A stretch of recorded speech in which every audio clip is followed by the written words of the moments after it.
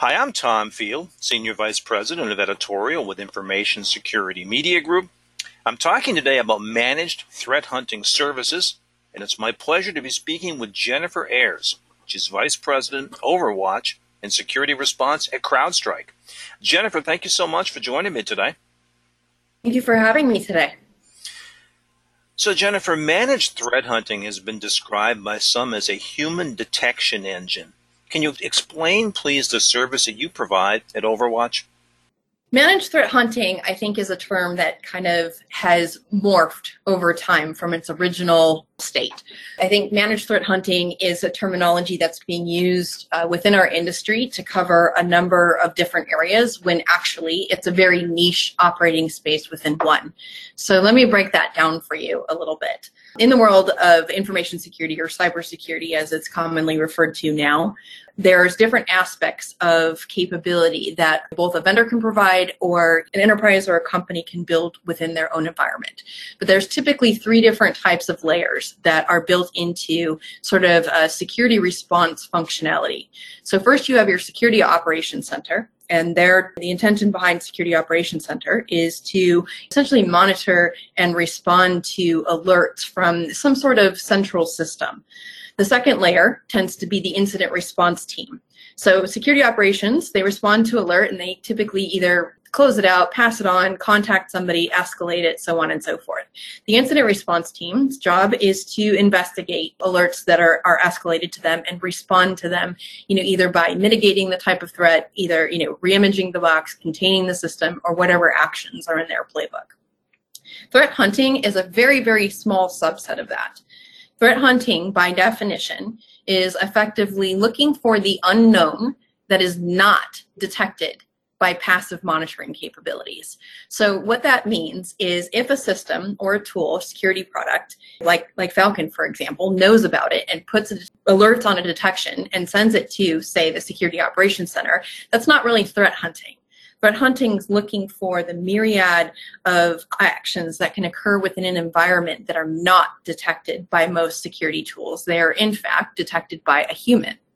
So what we do in Overwatch is we actually provide that threat hunting type of capability, leveraging our Falcon platform on behalf of our customers. It's really hard to build out a threat hunting team within a single organization because by nature, most organizations don't get breached every single day. And having the people, or at least a lot of the customers that I've talked to, tend to have people who kind of dual role in incident response and threat hunting, which is also a challenge in itself because threat hunting is a full-time job. But it's not always an interesting job if you're looking at the same stuff every single day. Jennifer, as you say, threat hunting is a popular term. It's got lots of definitions. Now that you've defined it in your context, explain to me why now there is such a need for threat hunting. It isn't now. There's always been a need for threat hunting, but one of the reasons why it's become more visible, I think, within our industry as a whole is because of the nature of how a lot of the security tools have changed over the last 10 years. So previously, you had, your endpoint type of security, your AV, you had a myriad of different types of products and tools that were available to you, but none of them really gave you that full end-to-end visibility. You had to wrench it together in a SIEM or some sort of central location to be able to search across all of the logs.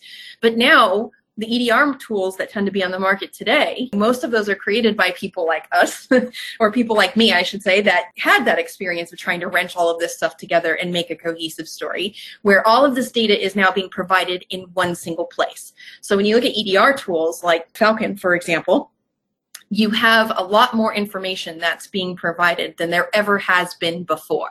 So you have detailed information around process execution. You have process trees, understanding what a parent process is doing, what kind of child process it spawned, or what its grandparent was, or what kind of process injections occur, and so much more information available in a central console that now threat hunting is becoming, I don't want to say easier, but easier in the context that that data is visible in a single place without having to cross a myriad of different solutions to find a single answer. So talk to me about managed services. Why managed services as opposed to having an in-house threat hunting team? I think managed services bring a lot of different aspects to the table. So one of the challenges that still exists within within companies across the board, that are not a vendor like we are, is there's still a lot of challenge that I see, within our customer base in getting appropriate funding and appropriate resourcing to be able to build out, mature teams like this.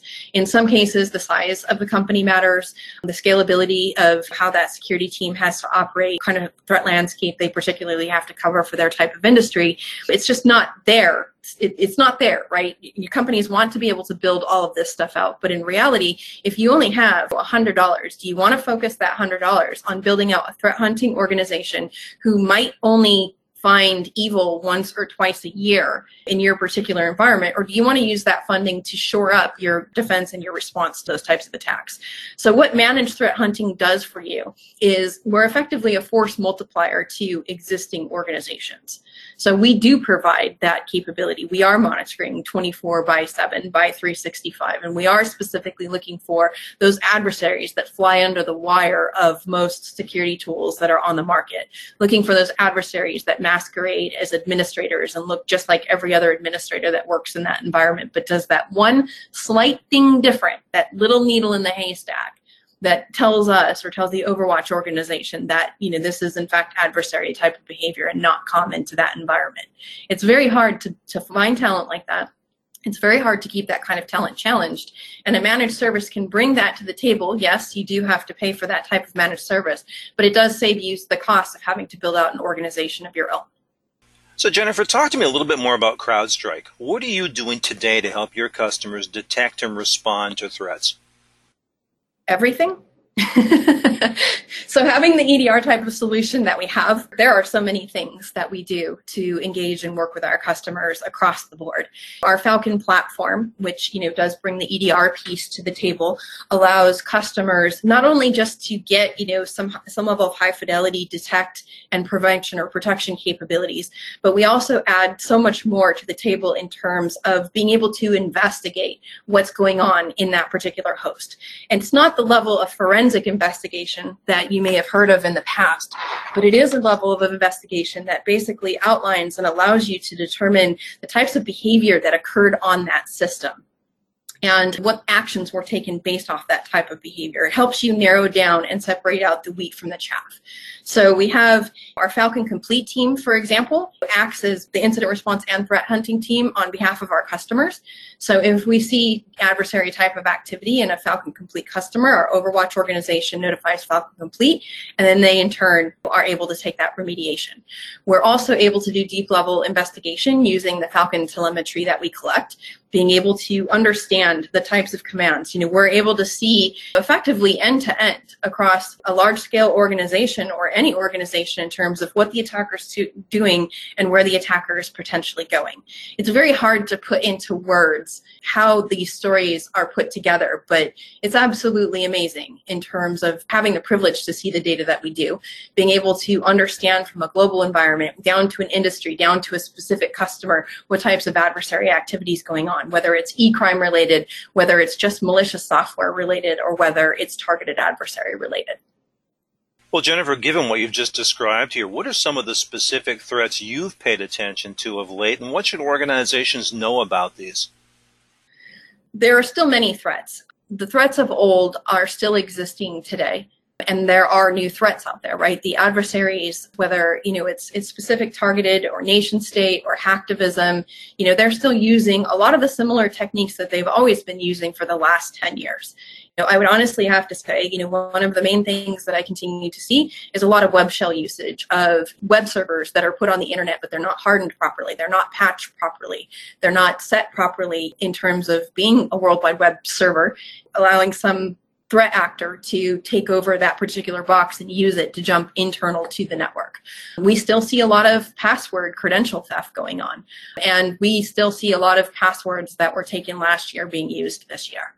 We've all heard about the phrase, sort of defense in depth, but there's another phrase that I like to use, and it's back to the basics. It's making sure that customers are, patching their machines as quickly as they can. It's making sure about having tight password policies or, that allow for password resets every 60 days.